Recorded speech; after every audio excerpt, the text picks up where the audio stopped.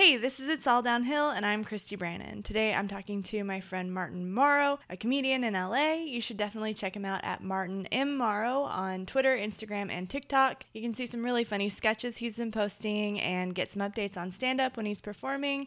I'm going to put this all in the show notes for you. For now, just enjoy. All right, what's up? Nothing much, just doing the whole having to live in quarantine thing, Yeah, as everyone else is. What else? Doing a lot of writing, that's and good. apparently, Stand up or otherwise?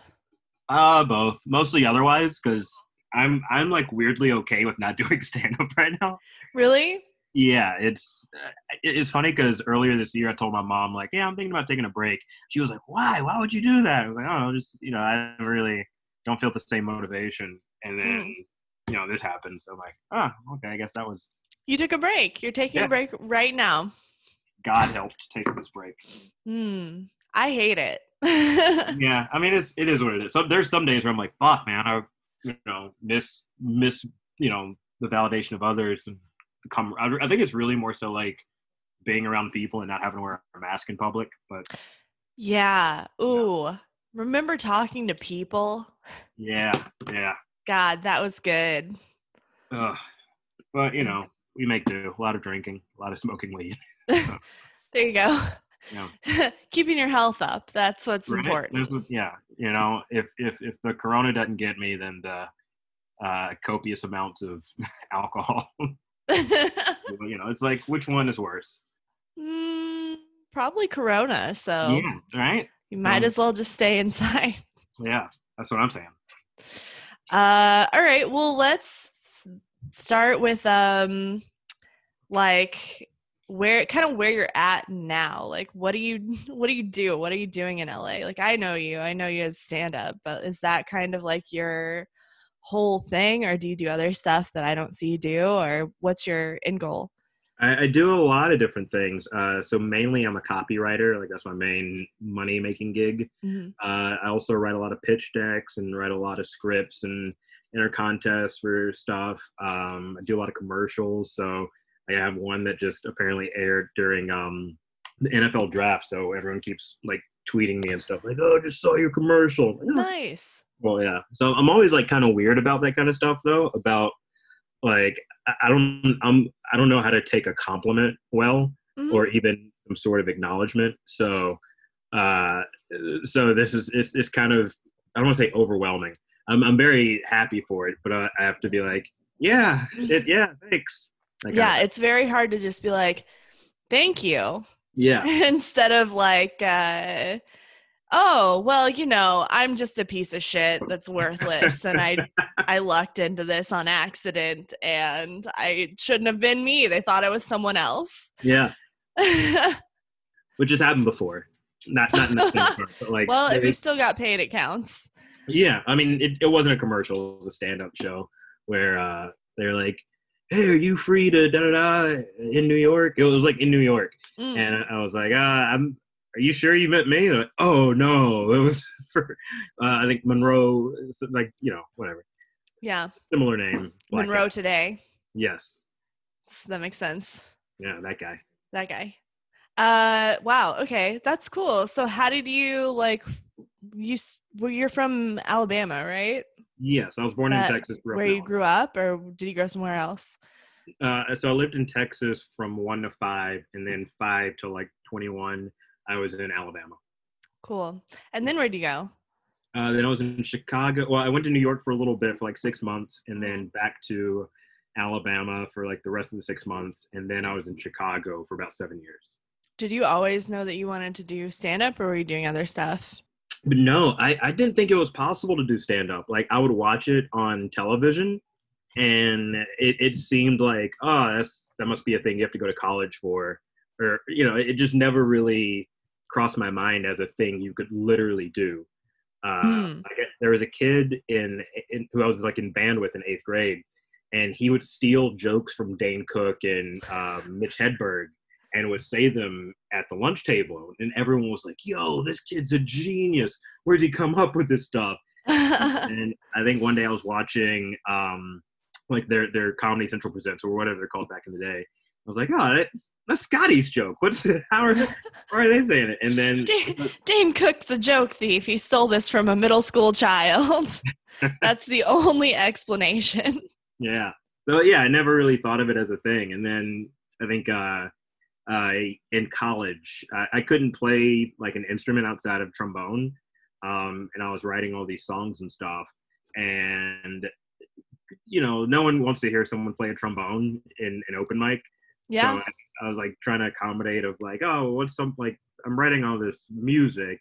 How could I make and it's like funny, but how could I put that on? And I had a buddy who played guitar, and we started doing like things together. So I think that was my freshman, sophomore year in college, and that's when I kind of started getting into stand-up.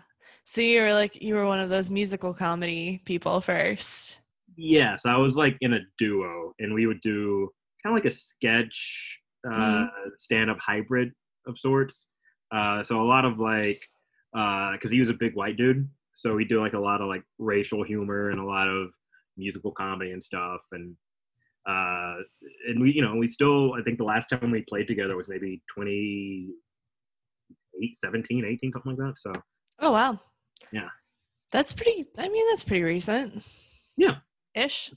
Yeah. When did you move to LA? I moved here in the fall of 2017. Oh, okay. That's pretty recent too. Do you like it? How is it for you? Yeah, I mean, it's a big adjustment because this is like the, for lack of a better term, the epicenter of entertainment. Mm-hmm.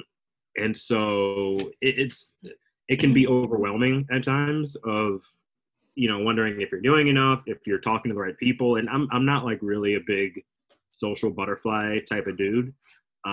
Like I got my core circle of people I can kind of interact with, but I try to keep to myself a lot, and that's not really something you're supposed to do in comedy. That's not very LA. Yeah, I'm doing the opposite. I don't know, and a lot of my friends are like lunatics too, so it's a lot of like, having to deal with their shit.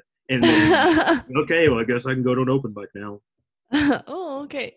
Wow. How's that working out for you here with crazy friends and not talking to people? Like now, I bet you're very happy because we're all stuck inside. Yeah, for the most part. I mean, there's like I said, there are a lot of people I still miss seeing on a semi-regular basis. Mm-hmm. But I think like being kind of reclusive, I don't want to say it got me used to all of this of the quarantine or whatever, because I think that's kind of cliche now. Yeah.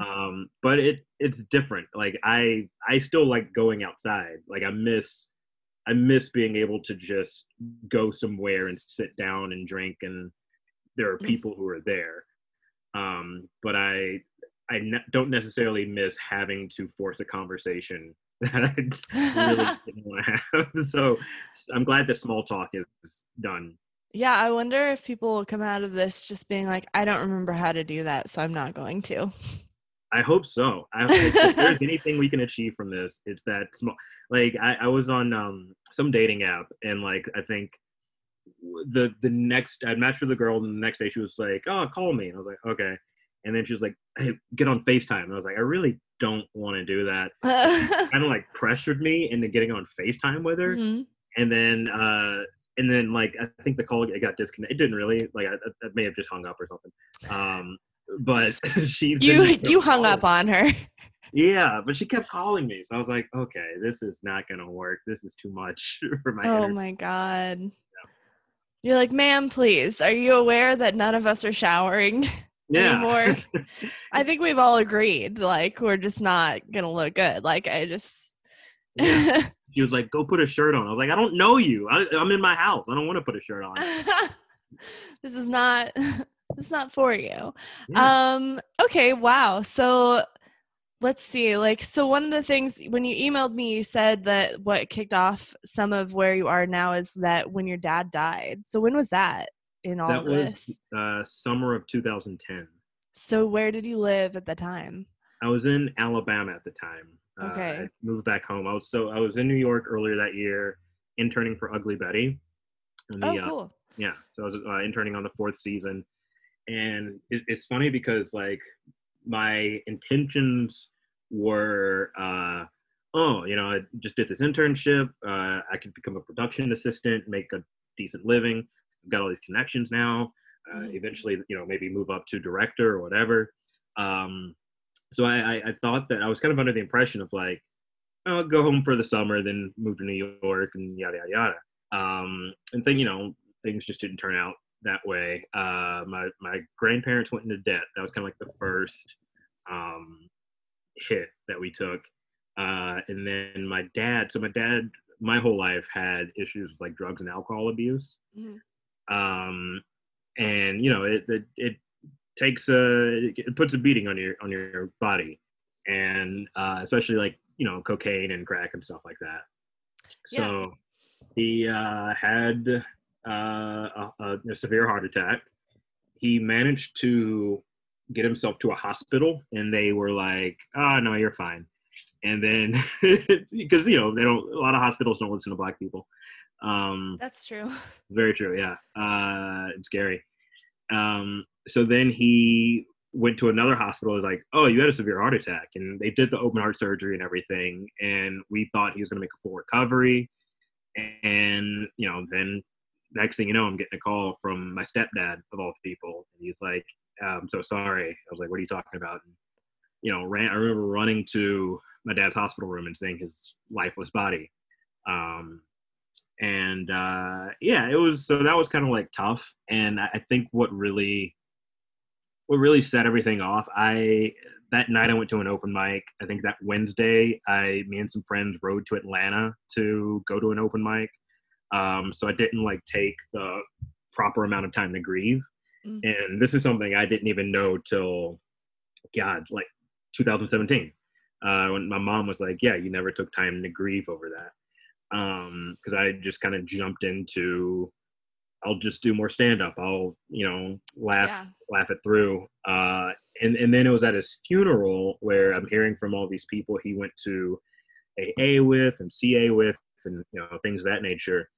And, from his frat brothers and people I had never met, and they were just saying like how much he loved me and how proud of me he was, and him saying, I think I did like some like quick, I was in the line of Jimmy Fallon skit, and he was like, he told all of his friends to watch that and stuff. So hearing how this guy who my whole life I kind of like pushed off or rejected or saw as like he's an addict, he's never going to change or whatever. Now hearing all these stories of how much he loved me and did care about me, and was watching me basically, and now that's gone. For me, it felt like, oh, no one. I took away this love that I was that he wanted to give me. I shunned it. So why should I reciprocate that for anyone else? I couldn't even do it with my dad. So that's what kind of started it. Wow. So that's tough. I feel like I can relate to that, where like I feel like a lot of comedians just like, instead of processing emotions, are like, let me just tell this joke. And sometimes it's very sad to watch on stage. Yeah. But that like motivation to just like do stuff and not think about it instead of deal with it. Like, so you did stand up in Birmingham or in Alabama for a little bit. And then when did you move, or did you kind of just throw yourself into it to the point where you were like, I'm going to move to Chicago? So I think it was around November, December of that year. I was kind of making plans to move back to New York. I was working 2 jobs in Alabama. I was like a telemarketer, and early in the morning I would do radio stuff for Roy Wood Jr. and his morning show on 95.7 Jams. I don't know, I'm plugging it as if it's this like, cool. You can probably find it on the internet now. Who knows? But yeah, I had wanted to move back to New York. I think I took one trip out there, and a friend was like, "Yeah, move here. You can live with me in Brooklyn. The rent here is like $1,000." And then I got some advice from some other comedians, and they're like, oh, you should, you do improv, you should do Second City, move to Chicago. So I talked to a friend who had moved to Chicago the previous year, and he had a room open for like $700 or $800. I was like, okay, I could probably stretch out. I think I had maybe $1,000 to my name. I was like, okay, I could stretch that out more in Chicago than I could in New York, and figure it out. So that's kind of what motivated the move. So I moved in January 3rd, 2011. So wow. Did you drive or did you fly out there and just sort of arrive? If I remember correctly, I think I took an Amtrak train. Like I had I guess you can do that. Yeah. Yeah. I just had 2 giant boxes and all my suitcases, and then it was gone. Dude, the train is tight. Going from anywhere in Indiana to like Chicago on the train is the best. It takes about as long as it takes to fly now. Yeah, I had a good time. They keep emailing me. I haven't been on Amtrak since then. Still? They still email me like, hey, check it in, new deals. I'm like, I don't want it. I'm fine. Like, I don't live there anymore. Yeah. Wow. Did you feel like you were on a murder mystery as you took the train all the way up, or? I think I just slept a lot. So if I wasn't a murder mystery, I was definitely not the main character. You were just a side character that they ran past. Yeah, I was the guy who gets pushed out of the way. Whoa! What's all that about? I don't know. Better go get a sandwich before the dining cart closes. Yes, I hear about the murders at the end of the ride. They close everything off. You're like, I actually don't care. I'd like to leave. While he's like detailing things. Yeah. Okay, so you lived in Chicago for like 6 years, 5-6 years? 7 years, kind of like on and off between 2011 to 2012, but consistently 2012 through the remainder of 2017. Damn. So what'd you do while you were there? Like when I initially moved there, I was doing stand-up. I worked as a forager, so I would have to go into I would go into like random ass forests and would help pick vegetables and then like try to find stuff at like Chinese markets and then sell them to these high-end restaurants. Wow. What? Yeah. So I did that for a couple of months, and then I worked at Jamba Juice for like 3 weeks, and I was very bad at that job. And then I was a trolley driver and tour guide. Wow. Yeah. When did you start doing copywriting? That started in 2018, but I used to help produce this show, this comedy show called Comedians You Should Know. And I was like the guy who would have to input everything and send out the email blasts and stuff like that. So you were like, I know how to do this. Pay me now. Yeah. That's cool.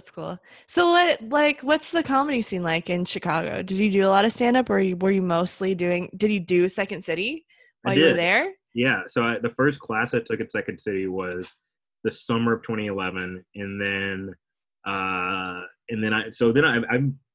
started dating a girl in Alabama, and I was like, all right, I'm going to move back home and make this work or whatever. Oh no. Yeah. Right. It was very stupid of me to try that and think that. So I moved back home, and I was there for 6 months, and it was like miserable because her parents are racist. Because she was a white. You probably picked that out from Alabama, right? But yeah, so I got a call. I started working as an accountant for this evil energy company. I work with coal mining and stuff, and I got a call from one of the producers at Second City, and they're like, "Hey, we were wondering if you'd be interested in doing this show." And like my whole family was against it. They're like, "No, stay here. You got this good job. You're driving a BMW. You don't need it." Blah blah blah. And I was miserable. I hated everything about being there. So yeah, I ended up just packing a couple suitcases and flying back, and that was really it. Stuck it out.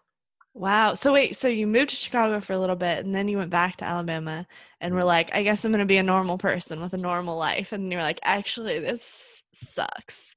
Yes. And then you went back. Yeah. Cool. And then when did you start doing stand up? And when did you start doing like commercials and that kind of stuff? And like, why did you decide to move to LA finally? So I started doing stand up initially while in college, but in Chicago, I think the day or second day I was there in 2011, I started doing it.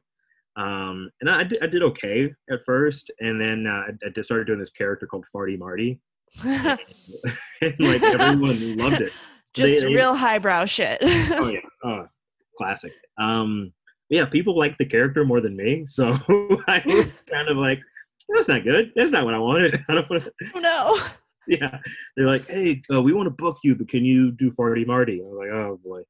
Uh, so yeah, so it was kind of like a good thing to leave and kind of reinvent myself and stuff. Hmm. Um, and you know that kind of led into the Second City stuff, and the Second City stuff led into the commercials, and so I think it was around. I mean, I think it was around like 2013, 2014. I started doing some commercial stuff, Hmm. and that was also around the time that I was like, I want to move to LA. My intentions were to leave a lot sooner, but just either good things or bad things would happen, and I'd end up stuck for longer. So Right. yeah. That's so did you go all the way through the Second City stuff or did you just do like some of it and then be like, all right, now I'm done. No, I did. So they used to, and now it's called like Diversity Co or something weird. Mhm. But I did the like the We Got Black People Too shows for a little bit. And so Great. yeah. So I did like 6 of those, and then I did conservatory.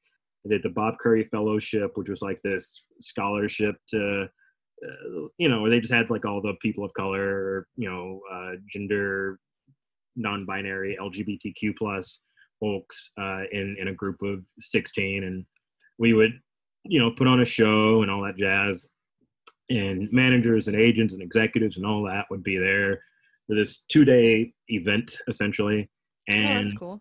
yeah, and then from that I got Tourco. So it was like this weird combination for me getting hired to tour with Second City, Mhm. because there was a girl who excuse me, a woman who had an issue with a guy who was working.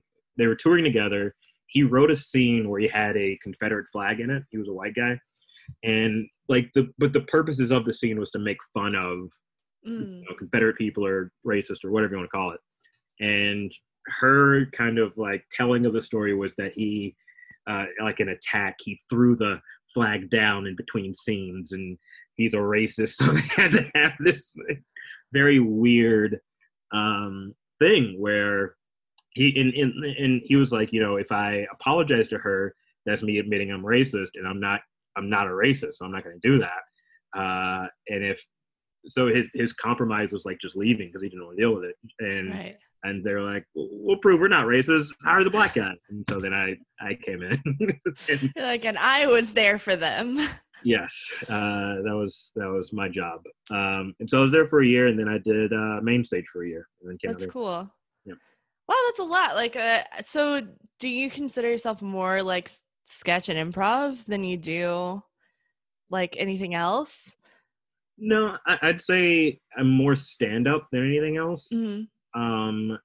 It might be the only child in me. It might be the whatever. I I don't mind being in group dynamics or whatever, but it can be daunting. Like sometimes, like I said, I just like being alone.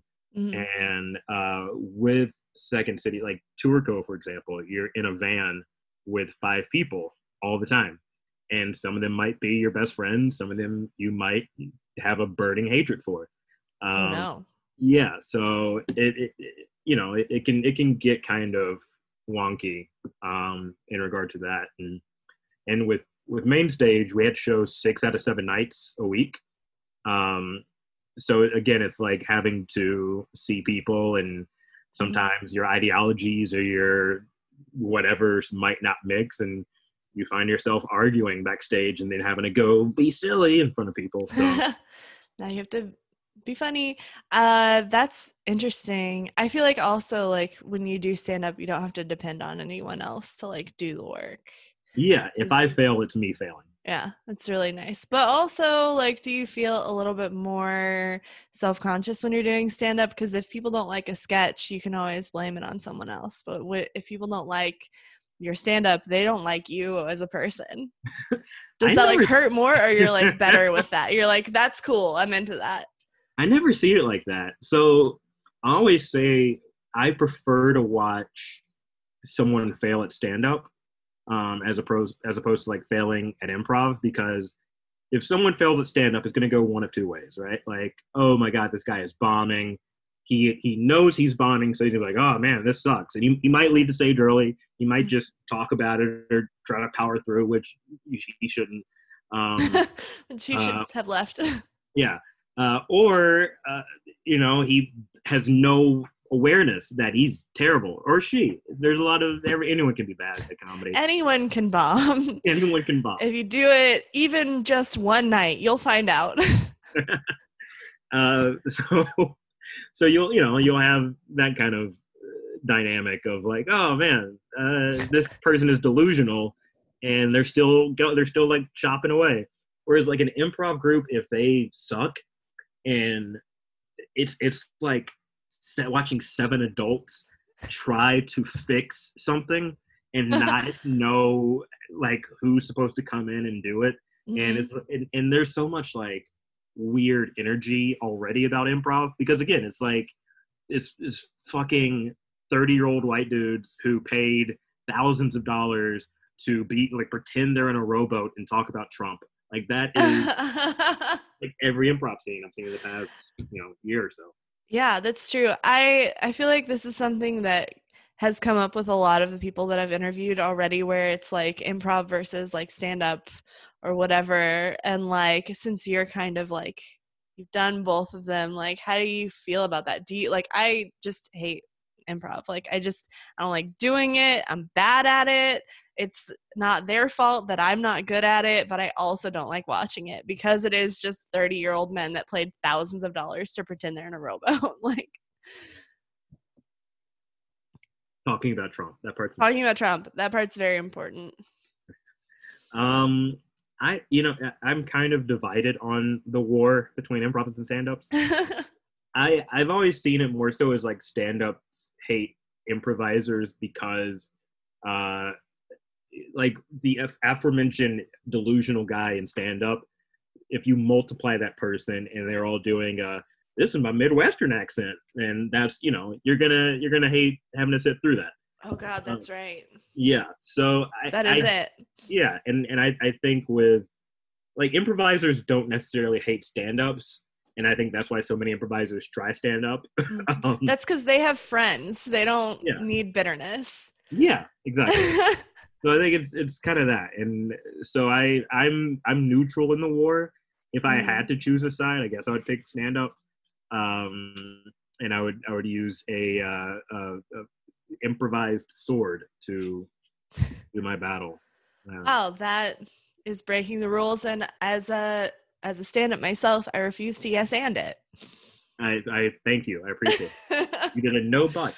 Instead, you get a light. That's what you get. Oh. All right, well then, so like, where are you now? Like, if you felt like you were completely successful in what you're trying to do, what would you be doing? Oh, like if something were to happen in your career where you were like, this is it, this is what I've been working towards, this is exactly what I want to do. I think writing my own show would be the kind of what's the word I'm looking for? That'd be the thing for me. Mm-hmm. Of like, oh, okay, I'm doing well. I got my show out there that I wanted. Like having a show that's on TV, and I don't have to be in it. I don't give a shit about like it's me.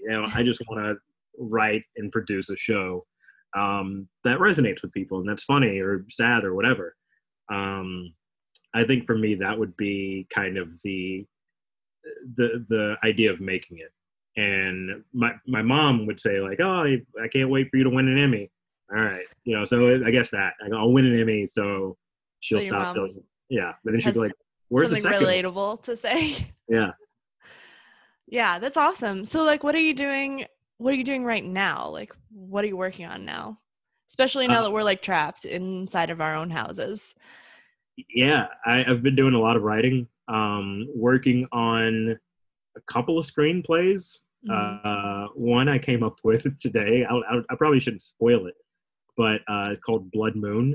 So I went to Ooh. this Q&A where this guy, he directed Bliss and VA or VA Center, VAW, something like that. But he said that the next movie he wants to do is a werewolf movie, and my gears started turning of like, dude, what would be like? What's a cool version of a werewolf movie that has not been done before? And it kind of popped into my head early this morning of a woman who gets bitten by a werewolf, and every time she has her period, she turns into a werewolf. Fantastic. That's what I always thought. Like, I I think it's vampires that are supposed to be like syphilis, but like, I always thought werewolves were just like an allegory for your period. Yeah, Like, I always assumed that that's what that was. Just once a month, you're covered in blood. yeah, basically. Um, very surprised to see how many stories are very male centric on that, but maybe it's about like trying to convince guys like this is what it would be like. My toxic environment. Yeah. Mhm. But yeah, that and then a few like side projects and stuff. Um, as far as like a couple of pitch decks I've been working on and trying to do something with that, and one thing for a buddy he's like commissioned me to write a script for him. So Oh, that's cool. So where yeah. are you in the process of like trying to like are you just writing now for like that commission thing and like to try and like pitch things, or like are you going to submit them to festivals, or like where are you kind of in that process? And like also like I have no idea about any of this. So like if you do, like how are you approaching this? Some things I will send in to contests, depending on how, I don't want to say strongly I feel about them, but like some things I'm like, yeah, if this loses, I won't feel bad. Mm. Um, and some things I'm like, I'm gonna keep this one close to the chest until I can make it the absolute best possible thing. Um, and yeah, so I feel like a lot of the projects I would love to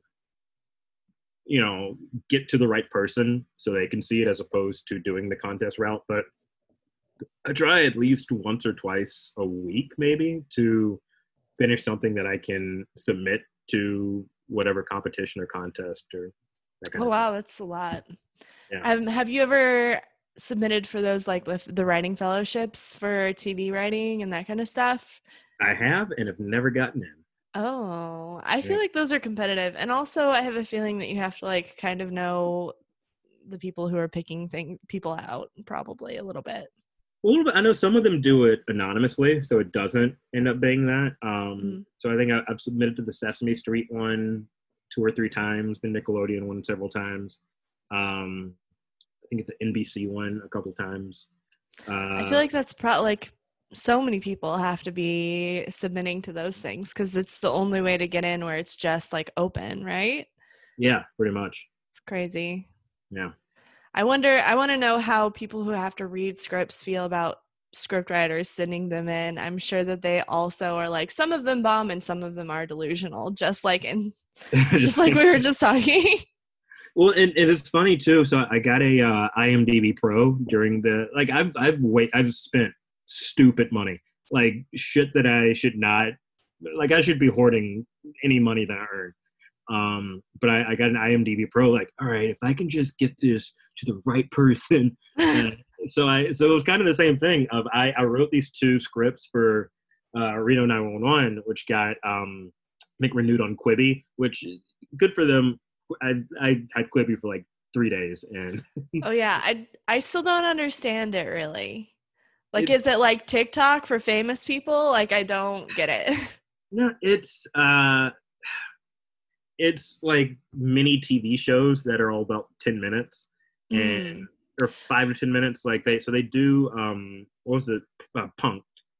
They do Oh, Punked okay. on there, yeah. But it's just like a 5 minute segment of Punked, and you're like, oh, okay, cool. And then Okay, all it's right, so it's YouTube. yeah, it's basically YouTube. It's YouTube, but you can only watch it on your phone. So it's web And series, but less accessible.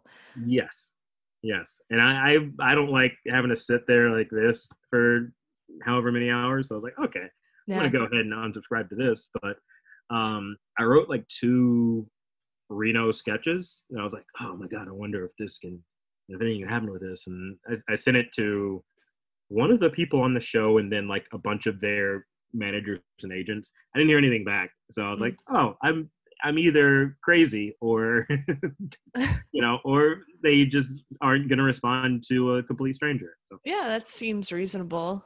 yeah. Man, I miss web series. I feel like in the early like 2010s, people were all about like web series on YouTube. And now I feel like no one's really doing that.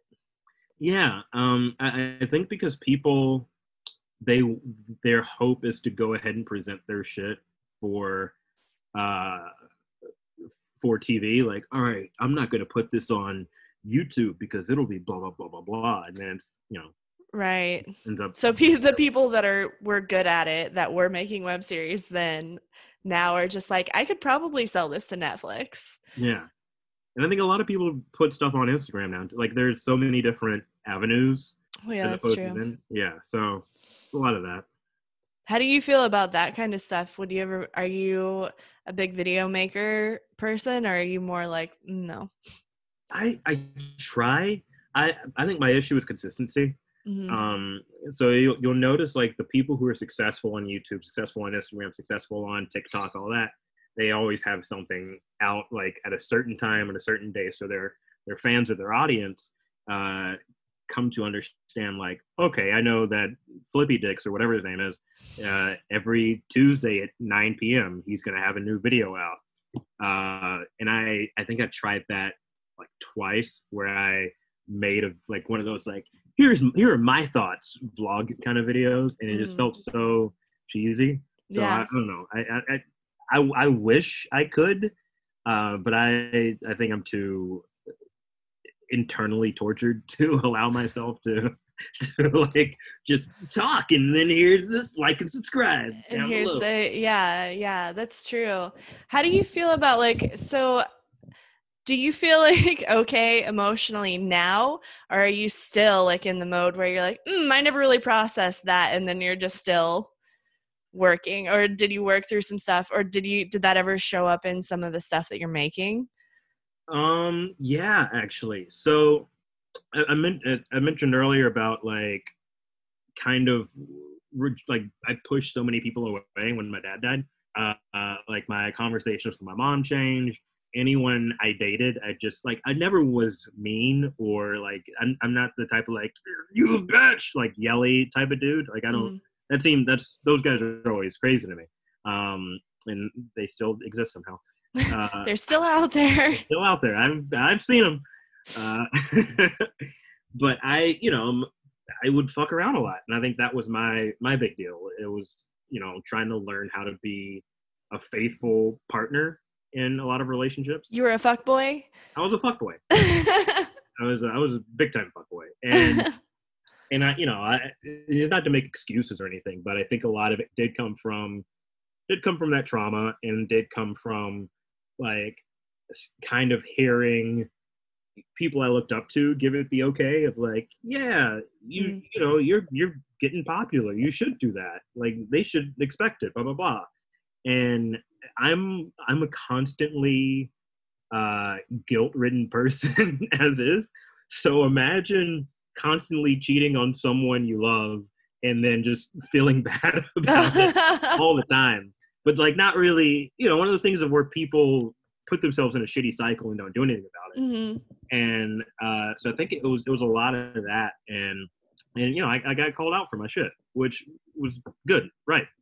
But it helped. It changed. So I was like, okay, maybe I need to learn to be single, because what I realized is I was scared to be alone, just at any moment. Like Mm-hmm. I didn't like being by myself with my own thoughts, or with my trauma, or with my, the ideas of I'm not home enough, or my dad died, or this person died, or I should have had a better relationship with that person, whatever. And that it piled up, and I was like, I had a nervous breakdown at Second City, and like was throwing up and crying and all this stuff, and it was brutal. And I was like suicidal. Yeah, I Wow. was like suicidal for a little bit when I moved here. And thank God for Zoloft. Uh, that was like literally my saving grace, I think. Um, so if it wasn't for that, and just kind of learning to be okay with being alone, and uh, learning just how to respect people more, Yeah. and figuring out where that lack of respect came from, and how it was more so integral to me, and me not liking myself. So I had to learn to like myself, and had to learn that not everyone's going to like me. And I think that was kind of the saving grace in achieving a lot of things. But I wrote a lot about all that shit, about like the breakup, and about cheating, and all that. Because I think for a lot of people, it comes from somewhere, Mhm. either good or bad. So Was that comedy that you wrote, or did you just sort of like write things to like go through it? everything. All of it. Yeah. So my therapist had me do an excerpt. The weird one was like she had we were in a therapy session, and she had like a teddy bear that was just sitting in a chair. She was like, I want you to pretend that's your ex-girlfriend and tell her. I was like, what? All right. She's So like, come like, on, you're an improviser, do it. let's see. Okay, you're in a boat. Uh, Can I get a location? Applebee's, got it. Can I get a character? Your ex-girlfriend. Perfect. Now tell her how you felt at the time. uh, and my, it's also funny because my therapist was very what's the word, like astroplanial or whatever, of like, so there was one time she had me close my eyes, and they had like she had this incense and stuff going, and I was Oh, she was supposed to like, crunchy. yeah, so I had to like mind uh see my ex, and she was like, yeah, she'll hear this, she'll feel this. So I was like sitting in this chair with my eyes closed, having to talk out loud. It was very bizarre. Did that um work for you? no. No. I don't, I think that sometimes when you seek closure, a lot of it is realizing that sometimes the closure is not having closure. Mm-hmm. um I had one ex so I sent this one ex this long email, like with this apology, like genuine apology of like, dude, you were great, it was me, I'm so sorry, blah blah blah blah blah. And she was like, uh you need to learn to be okay with the fact that I hate you. I have a right to hate you, and you have to Ooh, be okay with it. yeah. Yeah. And that stuck with me, uh in such a way of like, okay, that is fair. And for me, I think I, growing up, just wanted to be liked so bad Mm-hmm. that seeing that email coupled with having people just be like, I don't fuck with that guy, I hate him because he cheated on my friend or whatever, or just Right. me being a fuckboy. uh it, I still wanted to fix it so bad and be like, no, I'm not. I'm But good now. yeah, but it's not up to them. I think ultimately that's what I learned, and that's kind of what I write a lot about in Mm-hmm. stand up, and with uh certain scripts and stuff like that, of characters who, like, I'm always a big fan of redemption arcs.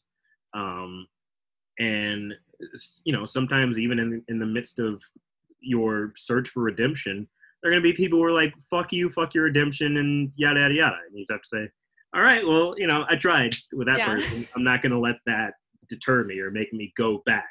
Because that's some people's goal is to make you be the piece of shit they want you to be. Mm. And, so the best you can do is be better than that. Yeah. It's like you get to hate me, but also like I don't have to keep being the person that you hate, that kind of thing. Yeah, you can hate me, but I'm not going to hate me. Yeah, that's good. But so you're more comfortable with that now. Has that come out in your performance too?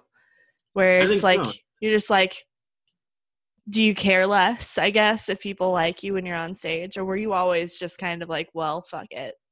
No, I used to, and I think that was the issue, was I used to want to be so likable. Because that was like, kind of what was ingrained in me of like, you have to be likable in order to succeed in comedy. And so I was kind of like very hokey and like singing songs and shit like that. And, it was nothing wrong with that style. It worked. It got me a lot of stuff. But I think internally I was very conflicted because I wanted to talk about, getting my ass eaten or getting chlamydia or any of that, or just and being like those aren't likable. Yeah. No one likes to hear that. No, right? That's but there's going to be someone who's like, yeah, I've gotten chlamydia before, and so it's got to be for that person sometimes. It's for you. Yeah. That's funny. Yeah. I mean, do you feel like your stand-up got better after that, or are you just personally more satisfied by it? I think both. Yeah. Yeah. I think my stand-up's a lot more honest now, and a lot more real, and a lot like I don't mind talking about failing, both in a career or life sense. I don't mind talking about being diagnosed with depression and anxiety and PTSD. I don't mind talking about like I feel like I'm one of the few people who moved to LA and gained weight. Like that's so weird. And I saw a friend of mine said that to me. Like she saw me in a commercial and she was like, "Ooh, he's a chunky boy now." Like, okay, you don't have to tell it to me too, but you didn't have to say that to my face like that. Yeah, like I'm trying not to be, but thanks. Now I'm gonna not eat this weekend. Hey, that's LA lifestyle in a nutshell. Hell yeah. You're making it. Making it. I'm doing it. You're doing it, baby. Starving yourself and getting a sunburn, that's LA. Yum. Well, I don't have to worry about the sunburn part. But. Well, if you stay outside long enough, I'm sure you can. I believe in you. Thank you. That's the true goal, skin cancer. And then my next hour is me talking about beating skin cancer. There you go. Perfect. Men don't wear sunscreen. So you're all going to get skin cancer. That's the moral. Yeah. That's if anyone gains anything from this episode, I hope it's that every man out there thinks that he's not going to get a sunburn, and they're all getting skin cancer. It transcends race. Yeah. It's all about the tips of your ears. It's the way. Yeah. Yeah. Great. Well, that's pretty much all. Like, do you have anything that like you wish that you had talked about or like that you want to plug right now? What do I want to plug? I don't know, follow me on Twitter and Instagram at Martin M. Morrow. Check in on your people. Make sure everyone's happy. Check on your friends. Yeah. Check even your crazy ones. Okay, that's it. That was the interview. Thank you so much for listening. Don't forget to subscribe on whatever podcasting service you use so you don't miss the next episode. I update every Wednesday. Follow me on social media at Downhill Pod, or if you want to email me, maybe you have some comments, maybe you want to be on the podcast, send an email to alldownhillpodcast@gmail.com. This is all going to be in the show notes. Make sure to follow Martin on social media at Martin M. Morrow. Bye.